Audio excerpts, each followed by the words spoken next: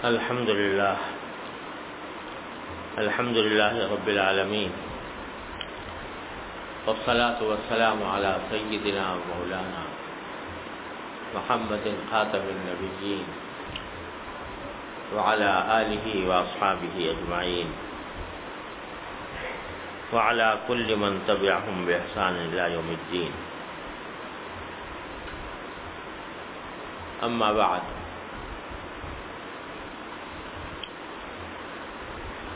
کل ایک بات شروع کی تھی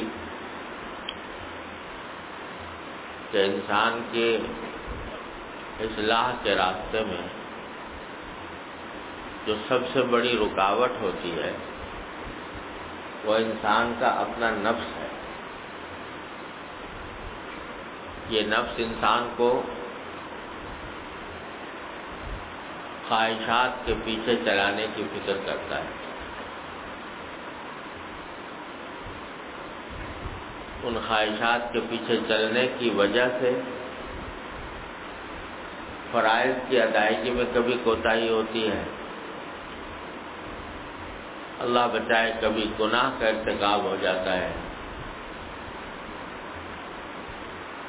اس لیے جہاں اللہ تبارک و تعالی نے اپنے نیک بندوں کا ذکر فرمایا تو وہاں یہ فرمایا کہ اما من خاف مقام ربہ ونہى النفس عن الہوى فإن الجنۃ ہی المأوى. جنت ٹھکانہ کن کا ہوگا؟ من خاف مقام ربہ، جو اپنے پروردگار کے سامنے کھڑے ہونے کا جس کے دل میں خوف ہو کہ ایک دن مجھے جانا ہے، اللہ جل جلالہ کے سامنے کھڑا ہونا ہے، اس کا خوف ہو. وَنَهَى النَّفْسَ عَنِ الْهَوَىٰ، اور اس خوف کی وجہ سے وہ اپنے نفس کو خواہشات سے روکے.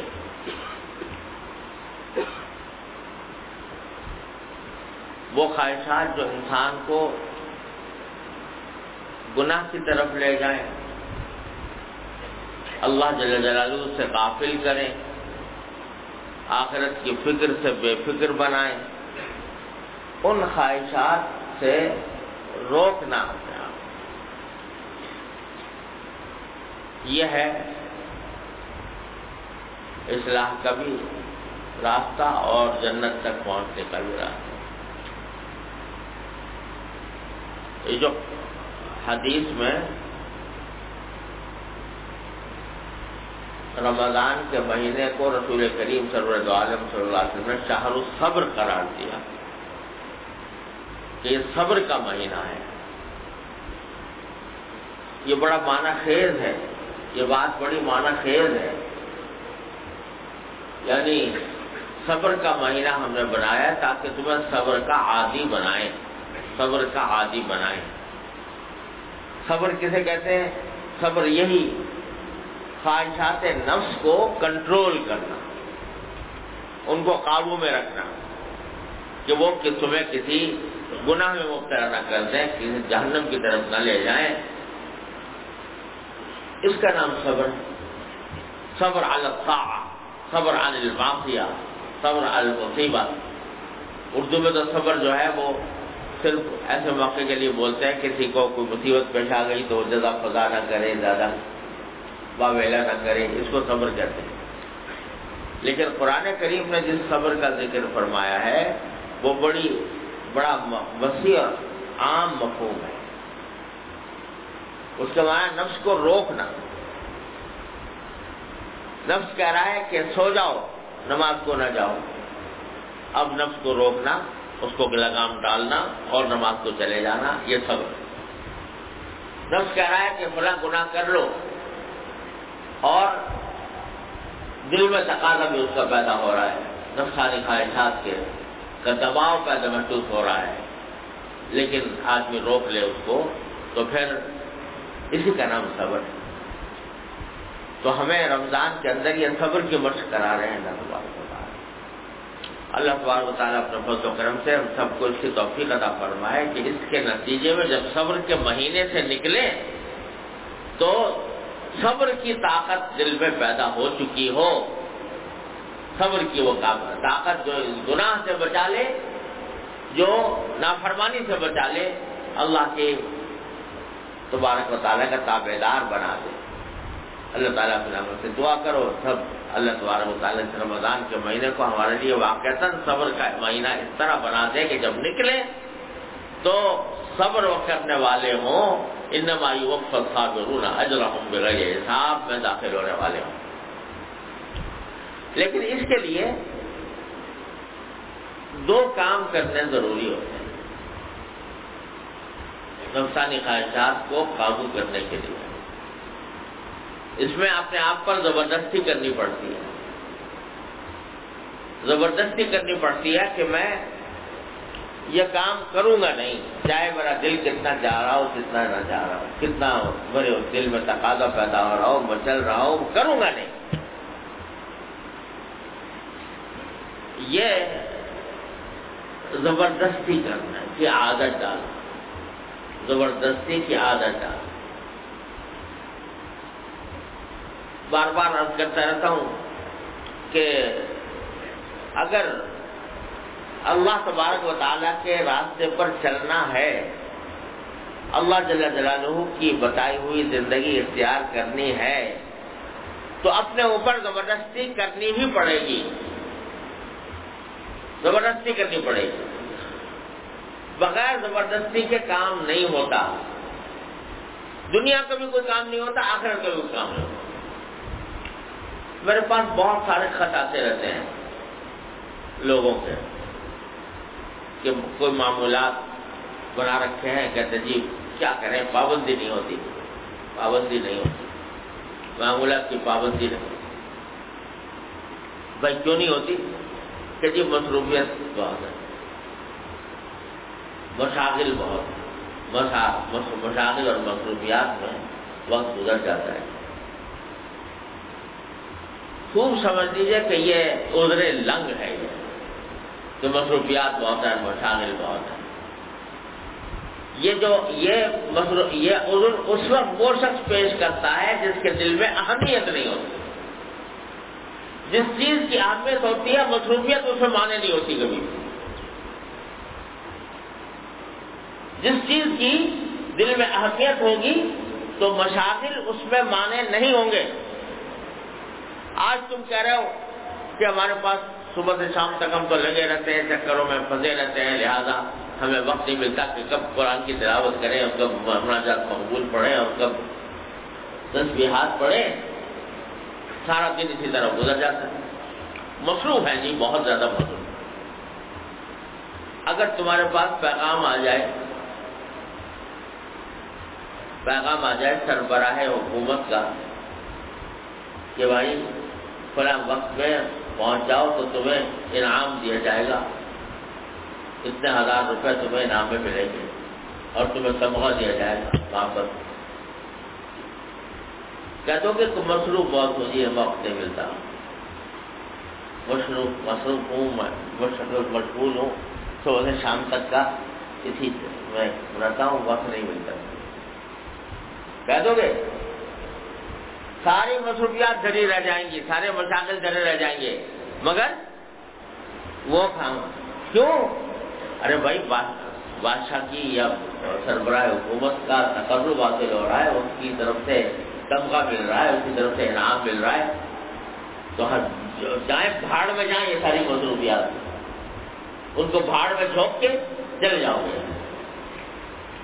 تو اب یہ کہنا کہ سب مصروفیات کی وجہ سے مجھے قرآن پڑھنے کا وقت نہیں ملتا، وہ قرآن جس کے بارے میں یہ فرمایا گیا کہ ایک حرف پڑھو گے تو 10 نیکیاں، ایک حرف پر 10 نیکیاں، ایک حرف پر 10 نیکیاں، الف لام میم پڑھنے پر 30 نیکیاں، بلکہ بعض حضرات نے تو اس سے زیادہ کہا ہے 90 نیکیاں، الف لام میم میں 90 نیکیاں۔ تو وہ کیوں؟ نیکیوں کی اہمیت ہے، اس نیکی سے کوئی بازار میں سے جا کر سونا نہیں خرید سکتے، اس سے جا کے کوئی قالین خریدا نہیں جا سکتا گھر کے لیے، اس کے لیے کوئی کھانے پینے کی چیز خریدی نہیں جا سکتی، لہذا اہمیت نہیں ہے۔ نیکی مل گئی تو کیا ہو گیا؟ ہم تو ویسے کے ویسے ہی ہیں، ویسے ہی کھانا کھا رہے ہیں، ویسے ہی کپڑے پہن رہے ہیں، ویسے ہی. تو نیکیاں اگر بڑھ گئی تو کیا ہو گیا؟ اہمیت نہیں. اہمیت اس دن پر رہے گی جب آنکھ بند ہوگی، جب اللہ تبارک و تعالیٰ کی بارگاہ میں حاضری ہوگی. اما من خاف مقام ربی، جب پروردگار کے سامنے کھڑے ہوں گے اور اس نیکیوں کی گنتی شروع ہوگی. گنتی نہیں، وزن بھی شروع ہوگا. فمن ثقلت موازینہ فہو فی عیشۃ راضیہ ومن خفت موازینہ فامہ ہاویہ. جب گنتی شروع ہوگی اور جب وزن شروع ہوگا تو بعض اوقات صرف ایک نیکی کی کمی ہوگی. وہ ایک نیکی اگر اور ہو جاتی تو آدمی سیدھا جنت میں چلا جاتا، لیکن ایک نیکی کم ہے لہذا بھڑکتی ہوئی آگ نظر آ رہی ہے سامنے. اللہ بچائے. اس وقت پتہ چلے گا کہ یہ 10 نیکیوں کا کیا مطلب تھا اور 10 نیکیوں سے کیا مل رہا تھا. تو اس وجہ سے چونکہ اہمیت نہیں، جس چیز کی اہمیت ہوتی ہے اس کے لیے وقت نکل آتا ہے، جس چیز کی اہمیت نہیں ہوتی اس کا وقت نہیں نکلتا، وہ پڑا رہتا ہے. میں نے اپنے استاد حضرت مولانا مفتی رشید احمد صاحب قدس اللہ تعالیٰ سرہ سے حضرت مولانا خیر محمد سے رحمۃ اللہ علیہ کا کہ یہ جملہ سنا کہ وہ فرماتے تھے کہ فرصت نہ ہونا یہ قلت اہتمام کی دلیل ہے. کسی چیز کے بارے میں یہ کہنا کہ اس کی فرصت نہیں ہے، یہ اس بات کی دلیل ہے کہ اس چیز کا اہتمام دل میں نہیں. اہتمام ہوتا تو فرصت نکل آتی کہیں نہ کہیں سے. لہٰذا لوگ جو کہتے ہیں کہ جی ہمیں معمولات نہیں ہوتا ہوتے، کیوں نہیں ہوتے؟ اس واسطے کہ پہلی بات تو یہ کہ اہتمام نہیں. دوسری بات یہ کہ نفس پر زبردستی کرنے کی عادت نہیں پڑی. جب تم نے ایک وقت مقرر کر لیا کہ فلاں کام اس وقت میں کروں گا، مثلا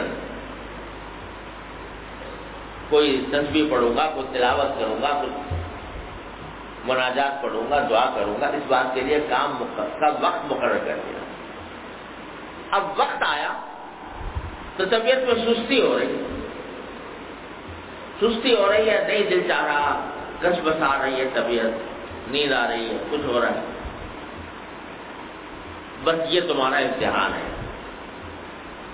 آیا اس سستی کے تقاضے پر عمل کرتے ہو یا جو زیادہ اہم چیز ہے جس کا وقت مقرر کیا تھا وہ کام انجام دے. یہ امتحان ہے. اور اگر اس میں ایک مرتبہ تم ڈٹ گئے کہ سستی ہو یا کاہلی ہو، دل لگے یا نہ لگے مجھے تو یہی کام کرنا ہے، تو انشاءاللہ چند دن اس طرح کی مشق کرو گے، چند دن مشق کرو گے تو انشاءاللہ سستی بھاگ جائے گی.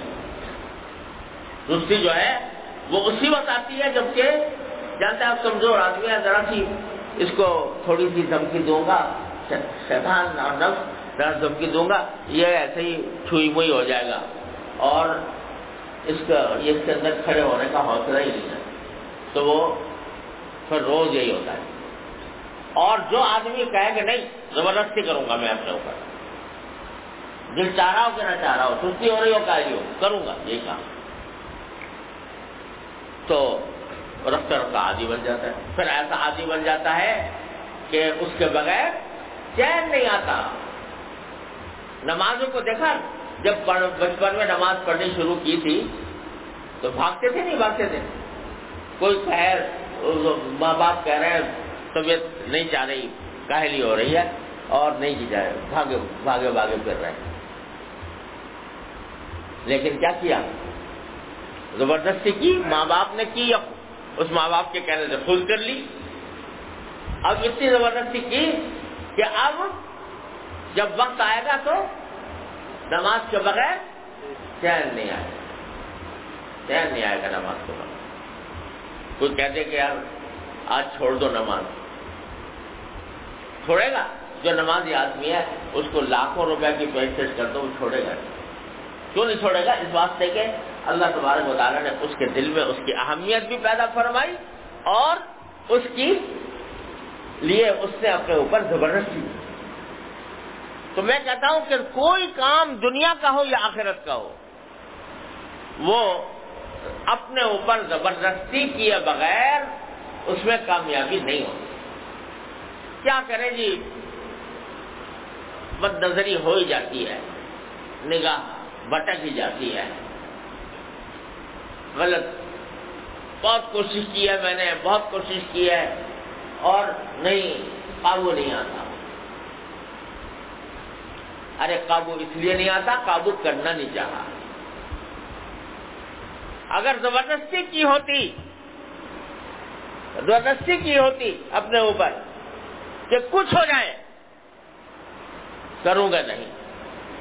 جس وقت تمہارے دل میں یا میرے اللہ بچائے میرے دل میں بد نظری کا تقاضا پیدا ہو رہا ہے، مثال کے طور پر ہو رہا ہے کہ کہتے ہیں جی رکا نہیں جاتا، طبیعت میں چل رہی ہے، رکا نہیں جاتا، بالکل مجبوری کی کیفیت ہو گئی ہے۔ اسی مجبوری کی کیفیت میں تمہارے ابا آ کے کھڑے ہو جائیں، وہاں رہے گی مجبوری،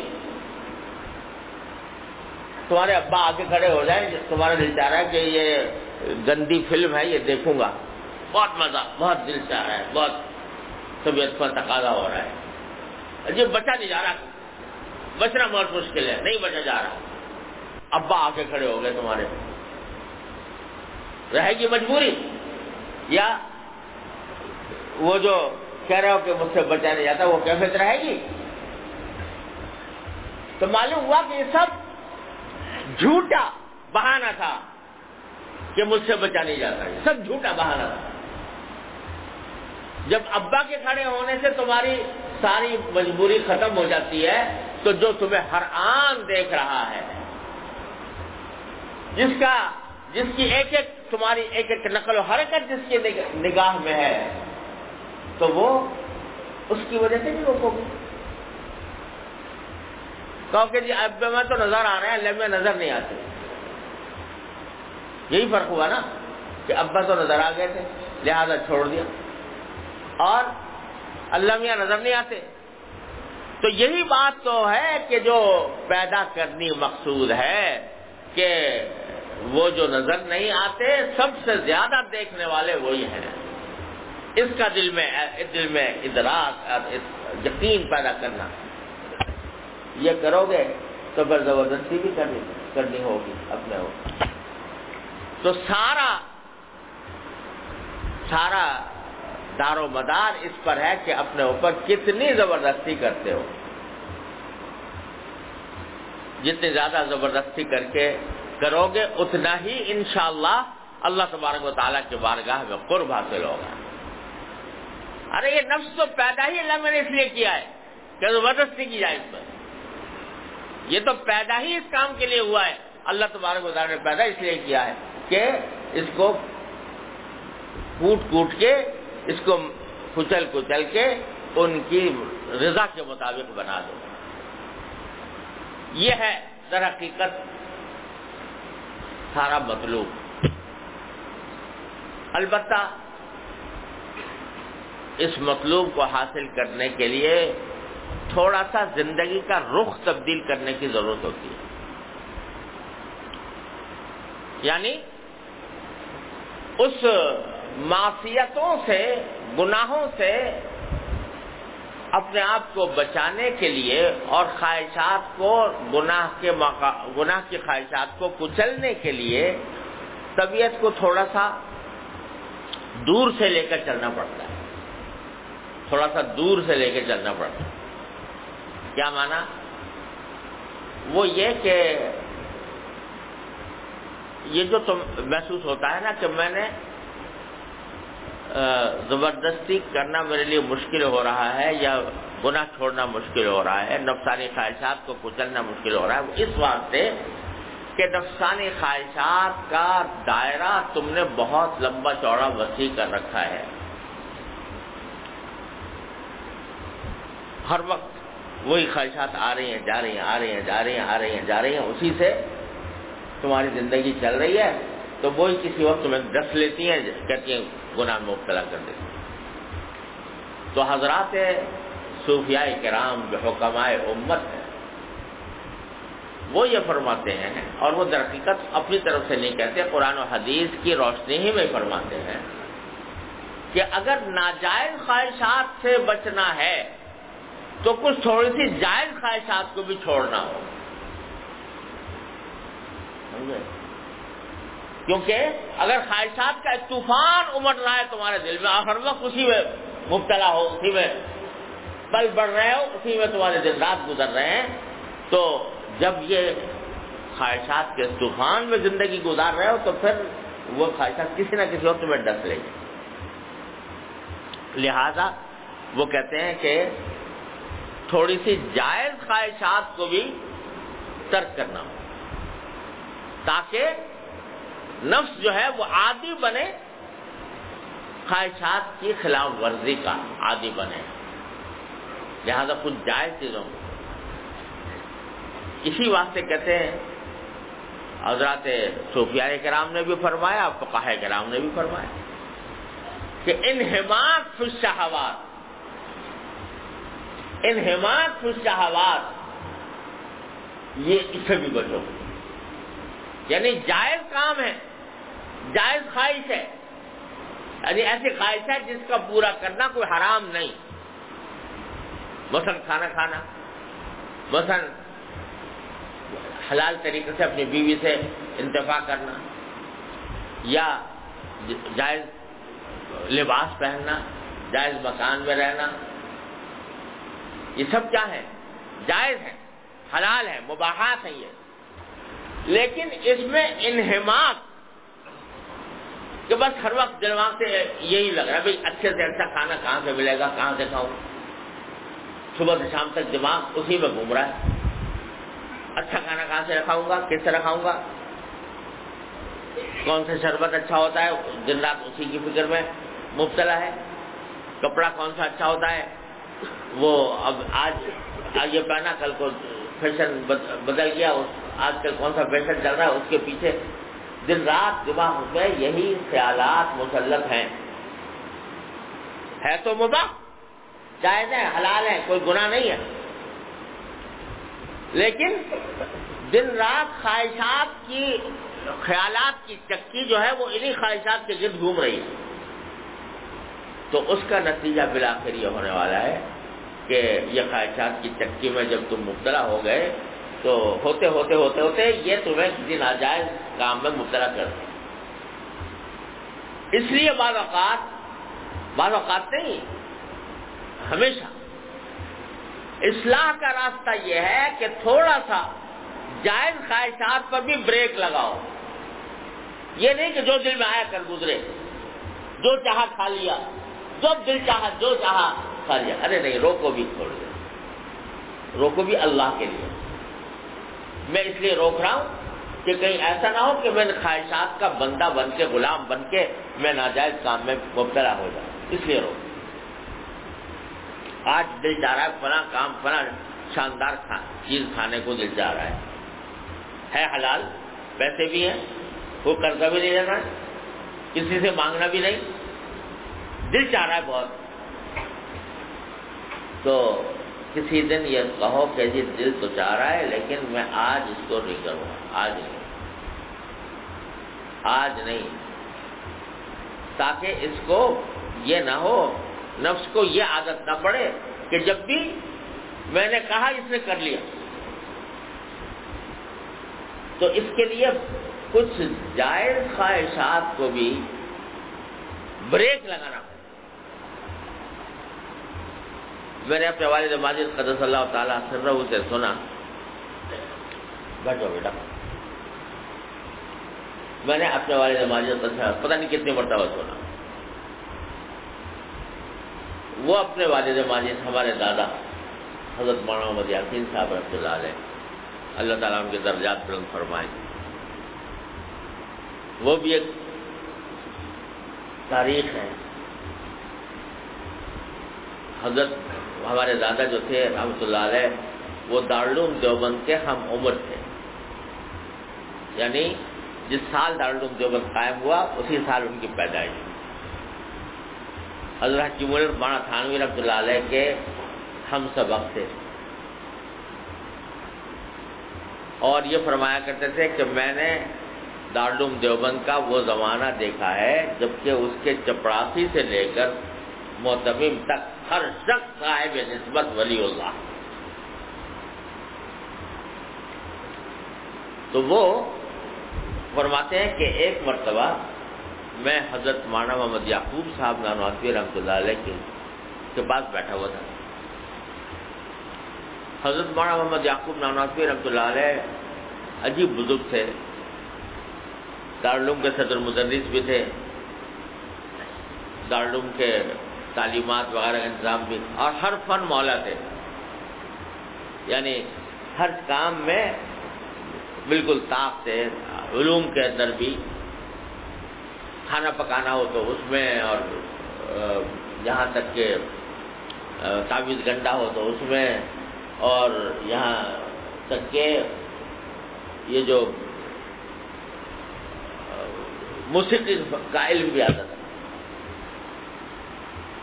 اس سے خود کرتے نہیں تھے لیکن آتا تھا. میرے والد والد فرماتے ہیں کہ میرے دادا فرماتے ہیں کہ ایک مرتبہ کہیں جا رہے تھے تو دور سے آواز آ رہی تھی کسی موسیقی بجانے والے کی، اس سے تار بجا رہا تھا، تو اس کی آواز آئی تو حضرت نے فرمایا کہ یہ بھٹک گیا، یہ اپنے سرتال سے بھٹک گیا. یعنی اب ظاہر ہے کہ جو غیر اختیاری طور پر آواز آ رہی ہے وہ گناہ نہیں ہے، لیکن آتا تھا نا، فن آتا تھا، اس واسطے کہا کہ یہ بھٹک گیا، یہ جو ستار بجانے والا اس نے اپنے راستہ چھوڑ دیا، سرتال سے بھٹک گیا. پھر خیر چھوڑ دینے کے بعد کہنے لگا اب ٹھیک کر لیا ہے. تو معلوم ہوا کہ وہ بھی آتا وہ بھی تھا، سب کچھ آتا تھا. خیر تو وہ بزرگ تھے. حضرت میرے دادا رحمۃ اللہ علیہ فرماتے ہیں کہ میں ایک مرتبہ ان کے پاس بیٹھا ہوا تھا، تو ان کے پاس کچھ بچے آ گئے. اب وہ بچوں سے باتیں کر رہے ہیں بہت دیر تک، کبھی اس سے خوش طبعی کی بات کرتے ہیں، کبھی اس کو ہنساتے ہیں، کبھی خود دل لگی کرتے ہیں، بہت دیر تک باتیں کرتے ہیں.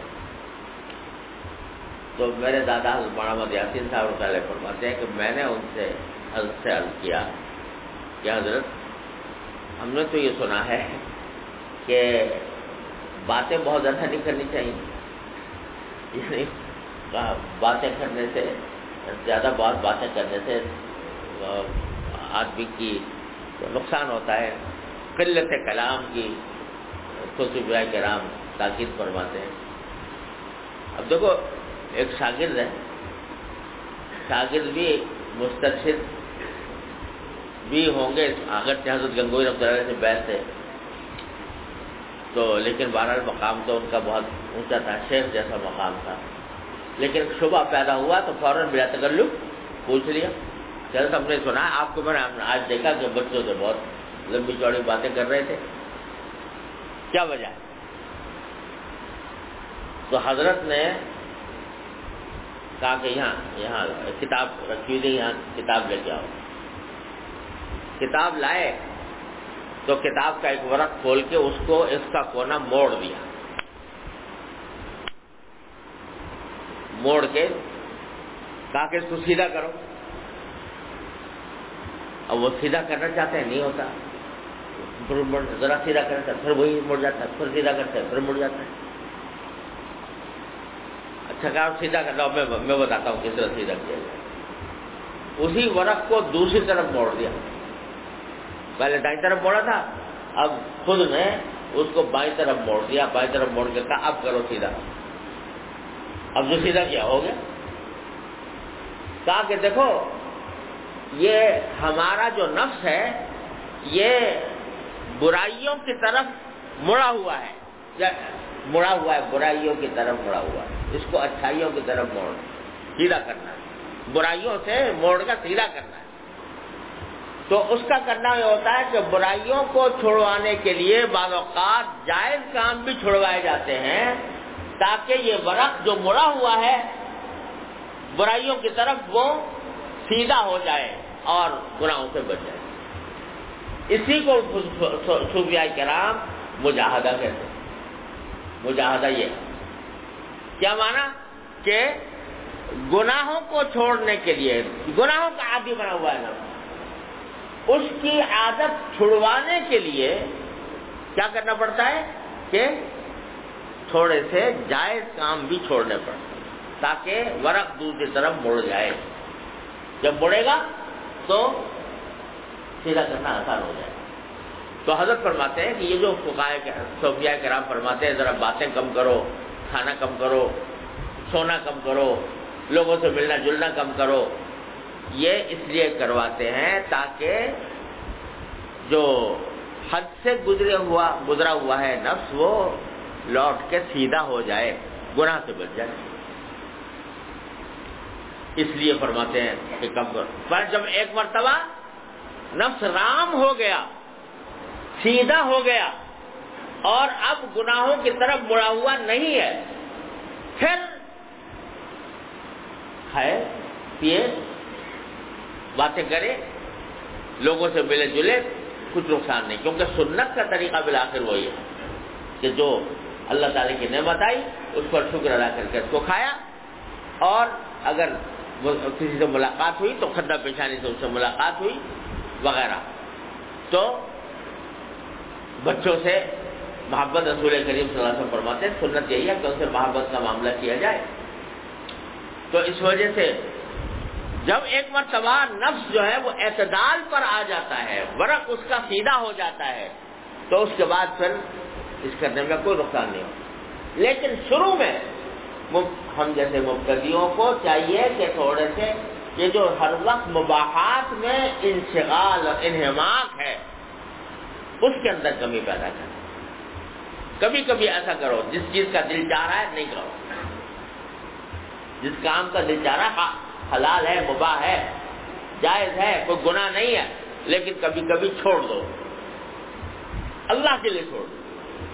اس لیے چھوڑ دو کہ تاکہ میں نفس کو کے مزے اور نفس کی خواہش کے خلاف کرنے اور اس کی مخالفت کرنے کا عادی بنوں، اپنے آپ کو اس کا عادی بنانے کے لیے چھوڑ دو۔ اسی کا نام مجاہدہ ہے، اور صوفیاء کرام نے اس کو اس طرح میں مجاہدہ کہہ دیا ہے۔ تو قرآن کریم کی والذین جاہدوا فینا لنہدینہم سبلنا، جو ہمارے راستے میں مجاہدہ کرتے ہیں۔ مجاہدہ کے معنی یہی ہے کہ نفس کی مخالفت کر کے وہ ہمارے تابع فرمان بننا چاہتے ہیں۔ تو لنہدینہم سبلنا، لام تاکید، بانور تاکید ثقیلہ، اتنی تاکید کے ساتھ ضرور بضرور ہم ان کو اٹھا کر لے جائیں گے اپنے راستوں پر۔ حضرت ثانی فرماتے ہیں کہ یہ معنی نہیں ہے کہ راستہ دکھا دیں گے، نہیں، راستوں پر پہنچا دیں گے، کیونکہ متعدی الہ مفعولین ہو رہا ہے، لنہدینہم، الہ کی ضرورت نہیں ہے، الہ نہیں ہے۔ اگر الہ ہوتا تو معنی یہ ہوتے دکھا دیا اراد الطریق، نہیں، متعدی بغیر واسطہ الہ کے ہے، لہذا معنی یہ کہ اٹھا کر پہنچا دیں گے تمہیں اپنے راستے جب یہ مجاہدہ کرو۔ لیکن کر کے تو دیکھو، جائز چیزوں کو بھی کبھی کبھی اللہ کے لیے اس خیال سے کہ میں اپنے نفس کو قابو کروں، کبھی کبھی چھوڑو، اور چھوڑ کر یہ سب کو میں مجاہدہ کر رہا ہوں، اس راستے پر چلنے کی کوشش کر رہا ہوں جو نفس کی مخالفت کے راستے پر، اللہ کی رضا کے راستے پر چلنے کی کوشش کر رہا ہوں، اس نیت سے کرو۔ اس نیت سے چھوڑو گے، دیکھو کیا نور پیدا ہوتا ہے اللہ تعالیٰ کی طرف سے، کیا نور پیدا ہوتا ہے، دل میں نور پیدا ہوگا، ظلمتیں دور ہوں گی، اللہ تعالیٰ سے قرب ہوگا، تعلق میں اللہ میں اضافہ ہوگا، اور اگر یہ مشق کرتے رہے تو انشاءاللہ اللہ تبارک و تعالی اس مقام تک پہنچا دیں گے کہ اما من خاف مقام ربہ ونہى النفس عن الہوى فإن الجنة هي المأوى۔ اللہ تبارک و تعالی آپ کے فضل و کرم سے اس کی توفیق دے۔ بھائی سب رمضان کے مہینے میں ہیں، بہت سے ماشاءاللہ اعتکاف میں، اللہ تعالیٰ ان کے سب کے اعتکاف قبول فرمائے۔ بہت سے جو ہیں پتہ نہیں کن کن عبادتوں میں کن کے اللہ کے نیک بندے مصروف ہیں۔ دعاؤں کا وقت ہے، اس میں یہ دعا خاص طور پر کی جائے کہ یا اللہ اس رمضان کو ہمارے لیے زندگی میں انقلاب کا ذریعہ بنا دیجئے۔ انقلاب کیسا؟ خوشگوار انقلاب، سعادت مند انقلاب، اللہ تعالیٰ کی رضا حاصل کرنے والا انقلاب، اس کا ذریعہ بنا دیجیے۔ اے اللہ ہمیں اپنے خواہشات نفس پر قابو عطا فرما دیجیے۔ اے اللہ ہمیں اپنے نفس پر قابو عطا فرما دیجیے۔ اے اللہ ہمیں اپنا بنا لیجیے، اپنے راستے پر چلنے کی توفیق عطا فرما۔ یہ دعائیں خوب مانگیں۔ ماشاءاللہ طاق راتیں آ رہی ہیں، آج بھی 25ویں شب ہے، کل پرسوں 27ویں ہوگی، 29 3 راتیں، 2 گزر گئی، 3 باقی ہیں۔ اس کو لوگ جو ہیں فضول تقریبات میں اس میں ضائع کرتے ہیں۔ یہ راتیں در حقیقت ایسی ہیں کہ انفرادی عبادت کے بہتر یہ ہے کہ اس رات میں بندہ ہو اس کا اللہ ہو، کوئی تیسرا حائل نہ ہو۔ اجتماعی صورتیں جو ہے وہ کچھ پسندیدہ ہے، ناجائز نہیں میں کہتا، لیکن پسندیدہ نہیں۔ اس میں تو بیٹھ جاؤ خلوت میں، تنہائی میں، تم ہو تمہارا اللہ ہو، اور مانگو اللہ تبارک و تعالیٰ۔ اس میں جتنی نماز پڑھ سکتے ہو نفلیں، لمبی لمبی صورتوں کے ساتھ، لمبے قیام، لمبے رکوع، لمبے سجود کے ساتھ، اللہ تعالیٰ اس کی توفیق عطا فرمائے، وہ سب سے اچھا۔ اور لمبی صورتیں نہیں آتی یا زیادہ نماز پڑھ لی تو باقی وقت جتنا ہو سکے تلاوت قرآن میں صرف کریں، اور تسبیحات میں خاص طور سے تیسرا کلمہ سبحان اللہ والحمد للہ ولا الہ الا اللہ واللہ اکبر، اور چوتھا کلمہ لا الہ الا اللہ وحدہ لا شریک لہ لہ الملک ولہ الحمد یحیی ویمیت وہو علی کل شیء قدیر۔ اس کی کثرت کرو، بیٹھے بیٹھے، چلتے پھرتے، بیٹھ کر خاص اہتمام کے ساتھ۔ اور پھر دعا، اللہ تبارک و تعالیٰ سے دعا مانگنے کا، مانگو اللہ میاں سے خوب مانگو، اور یہ بات بھی مانگو کہ اللہ ہمیں اپنے نفس پر قابو عطا فرما دیجیے۔ آپ فرماتے ہیں کہ جنت کا ٹھکانہ ہونے کے لیے ضروری ہے کہ آدمی اپنے نفس کو روکے۔ اللہ تو وہ روکنے کی طاقت دے دیجیے، روکنے کی ہمت دے دیجیے، روکنے کی کا حوصلہ دے دیجیے، اس کا طریقہ سکھا دیجیے۔ یہ تو تو جب دعائیں مانگی جاتی ہیں پروردگار سے، اور خاص طور پر اس لیے مانگی جاتی ہیں کہ اللہ ہم آپ کی رضا چاہتے ہیں، اس کے لیے مانگ رہے ہیں، تو کیا وہ دھتکار دیں گے، واپس کر دیں گے؟ ضرور قبول ہوگی انشاءاللہ۔ لہٰذا اس نیت سے، اس ارادے سے، اس عزم سے، اس امید سے، اس یقین سے مانگو کہ اللہ تبارک و تعالیٰ ضرور عطا فرمائیں گے انشاءاللہ۔ اللہ تعالیٰ ہم سب کو توفیق دے۔ اللہم صلی علی سیدنا محمد وعلی آل سیدنا محمد کما صلیت علی ابراہیم وعلی آل ابراہیم۔ ربنا ظلمنا انفسنا وان لم تغفر لنا وترحمنا لنكن من الخاسرین۔ ربنا آتنا فی الدنیا حسنۃ وفی الآخرۃ حسنۃ وقنا عذاب النار۔